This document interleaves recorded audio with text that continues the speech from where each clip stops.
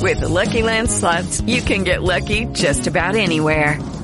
This is your captain speaking. We've got clear runway and the weather's fine, but we're just going to circle up here a while and get lucky. No, nothing like that. It's just these cash prizes add up quick. So I suggest you sit back, keep your tray table upright, and start getting lucky. Play for free at LuckyLandSlots.com. Are you feeling lucky? No purchase necessary. Void where prohibited by law. 18 plus terms and conditions apply. See website for details. Vanessa, to child trafficking. Yeah, I mean, I wrote that this article this week. It's up at my Substack. Western rampant hypocrisy as they condemn children in northeast Syria to a life of abuse. And below that, there's a screenshot from a Save the Children report. There are multiple human rights organizations' reports on the effect of abuse and torture that these children are living under, and many of them are British nationals. I would say way more than 60, but also EU nationals, US nationals. And just to give you an idea of where these camps generally are in that northeastern area, which is under the occupation of the United States, which is also, of course, stealing oil and resources, and the Kurdish separatists. So those ISIS camps, which, by the way, are currently being expanded through funding from the UK and the US. So the UK is actively involved not only in not repatriating these children, but in expanding basically the torture centers that they're being forced to live in. So let's have a quick look. So Neil Holland was appointed head of the United Kingdom's delegation to the Organization for Security and Cooperation in Europe, the OSCE, in May of this year. In June, Holland made a statement to the OCSE that Russia's brutality towards Ukraine's children, in which he said, Mr. Chair, we also continue to receive disturbing reports of the forced deportation of Ukrainian children by the Russian authorities. As the most recent Moscow Mechanism report makes clear, these children are exposed to the deep trauma of being separated from their parents. They suffer violations and abuses of their rights, including being forced to relinquish their Ukrainian identity and participate in Russia-centric education. Russia's forced deportation and attempted indoctrination of Ukrainian children is a despicable and systematic attempt to erase Ukraine's future. Now let's have a quick look at some of the refugee centers and areas that I visited back in November 2022, when the referendum was ongoing for those so-called Ukrainian territories to be reunified with Russia. Many of these families were from Mariupol. They are basically being taken care of in eastern Russia until Russia has rebuilt the areas of Mariupol that they fled from, that were flattened by the Kiev regime forces. So you can see here the building itself is beautiful. The surroundings are beautiful. The kids are well taken care of. They received trauma counseling. They have 3 meals a day. Yes, they are basically absorbed into the Russian education system, but with the vision of allowing them to go back to the Donbass when the war is ended. So totally very, very different picture to what is being presented by Holland. And then let's have a look at what's happening in the Northeast. So the majority of the children that are being held in these camps are foreign nationals. As it says, as of January the 23rd, 2023, nearly 42,000 foreigners remain held in the region, along with more than 23,000 Syrians. 37,000 foreign nationals are detained in Al-Hol and Roj, 2 locked, sprawling camps primarily holding the wives. Other adult female relatives and children of male ISIS suspects. 27,000 foreigners in the camps are from neighboring Iraq, while nearly 10,000 others are from about 60 other countries, including, of course, the UK. More than 60% of the camp detainees are children. Nearly 80% of the children are under the age of 12, and 30% are age 5 or younger. Approximately 5,000 other foreigners are held in prisons and so-called rehabilitation centers, including up to several hundred children. Now, the conditions that these children are being held in, they are prey to child trafficking, to child rape, to general exploitation and abuse by the terrorists that they share the camps with.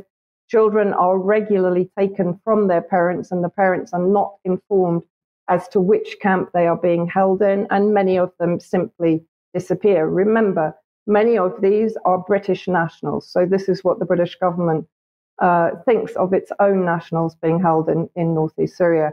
This is one of the human rights group's conclusions in their report. The unlawful detention in northeast Syria of 23,000 foreign children from dozens of countries has deprived them of their basic rights as children, including the rights to a nationality, health, education, family unity, and freedom from mistreatment and arbitrary detention.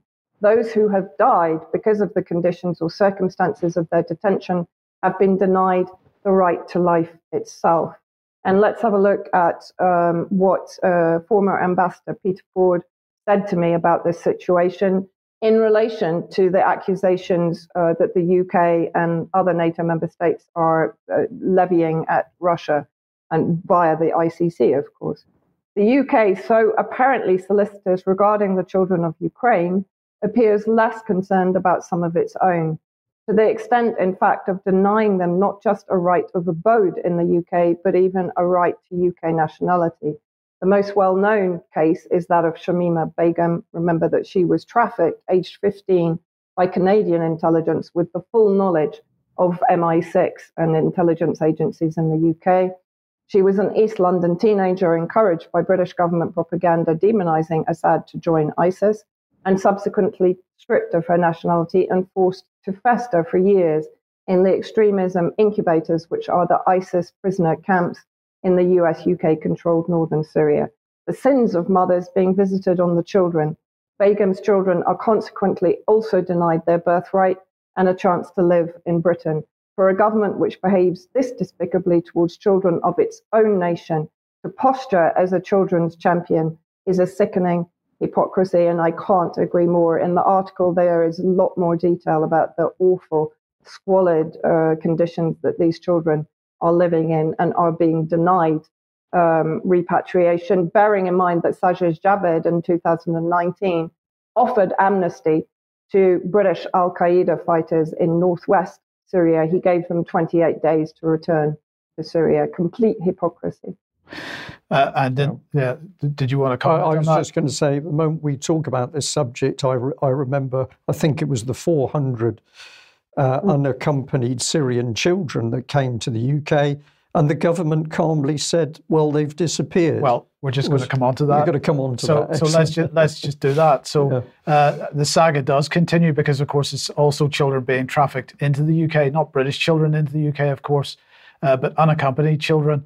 And the reason I'm bringing this up is because in 2022, the Independent Chief Inspector of Borders and Immigration released this report, an inspection of the use of hotels for housing unaccompanied asylum-seeking children. And the government has now decided, or the Independent Chief Inspector has now decided to reappraise these hotels. And this is why. So they've just announced that they're going to do that. So this is why, because this was the conclusions in this report. They said that with immediate effect, the hotels had to prevent individuals without a clear, enhanced disclosure and barring service check from residing and working within the hotels currently being used to house young people, and for any hotels used by the Home Office in the future. So no DBS check for people that were working in the hotels with these children. It could have been anybody.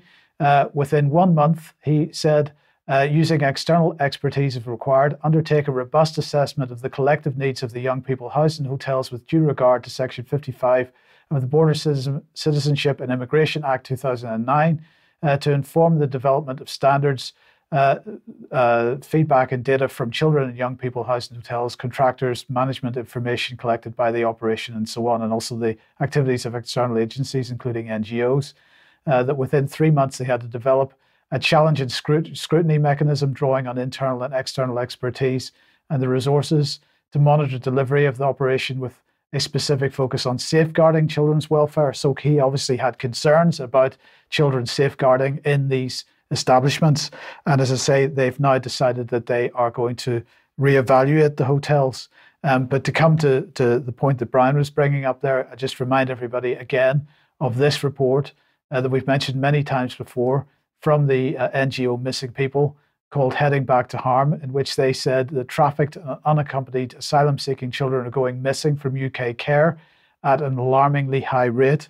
And the point is, if I remember rightly, this report came out in 2016, 2017, but this actually was understood by the UK government through the All-Party Parliamentary Group for Runaway and Missing Children and Adults and the All-Party Parliamentary Group for Looked After Children and Care Leavers. This was a report from 2012. So the trafficking of children, as I described it, for fun and profit, was understood in 2012 via this report. This was called the Report from the Joint Inquiry into Children Who Go Missing from Care. It has been an issue which has been ongoing for quite a long time in this country. So we are trafficking children in other countries, but we're also trafficking children into this country where they're disappearing from the care system into goodness knows what, various sexual slavery or other kinds of so-called modern slavery. And the system works so effectively because the moment the children come into the so-called protection system, they can simply move on, and parents or guardians have no right to know what has happened with the children. So I'm not using this in a disparaging way, but as a sweetie shop, the system is here. And it is despicable to see this and to discover that FTAC is now working against parents keeping their children is to me just beyond belief. Yes. Vanessa, you got a brief comment to end? No, I mean, I just find that when the West and Ukraine, of course, are basically the hubs of child trafficking, organ trafficking, child abduction, then to be levying the accusations they are against Russia with very little substantiation. It's pure projection. Yes, indeed. Thank you. Okay, if you like what the UK Column does, you'd like to support us, please head over to community.ukcolumn.org. You can join us as a member, and your membership very much needed and appreciated. Or you could pick something up at the UK Column shop. That's at shop.ukcolumn.org. But in any case, please do share anything that you find on the various platforms, especially ukcolumn.org and ukcolumnextracts.co.uk. So I just want to mention a discussion that you and I had, Vanessa, with a couple of special ladies, aside from yourself, of course. Just give us your thoughts on this interview, Media on Trial. Well, I mean, I really enjoyed having the conversation, so thank you very much for organising it. I mean, yes, they are two of my best friends and longest-term colleagues, really, in the work that I do. And it was, I think, a very open, kind of far-ranging discussion. I hope everyone enjoys it. Yes, thank you. And Brian, that brings us on to the third Leon Cryer interview that went out yesterday. Yes, we've had a really good response to this gentleman, and his knowledge about urban planning and architecture really tremendous. But in this third interview, we're looking at the super city in Saudi, Neom. And if people haven't got an idea of what's being planned for us, listen to or watch this interview and see what's coming in the mind of some of the urban planners. Okay, and we'll just bring this one in. We've got a free event in Surrey, Sunday the 10th of September, Priory Park, Reigate. Richard Vobes is going to be there, Robin Tilbrook, Nigel Jacklin from the Democrat Network, Debbie Hicks, Kate Winters from the People's Health Alliance, and Piers Corbyn.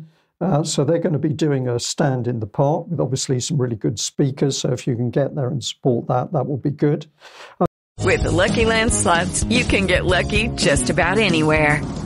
This is your captain speaking. We've got clear runway and the weather's fine, but we're just going to circle up here a while and get lucky. No, nothing like that. It's just these cash prizes add up quick. So I suggest you sit back, keep your tray table upright, and start getting lucky. Play for free at LuckyLandSlots.com. Are you feeling lucky? No purchase necessary. Void where prohibited by law. 18+ terms and conditions apply. See website for details.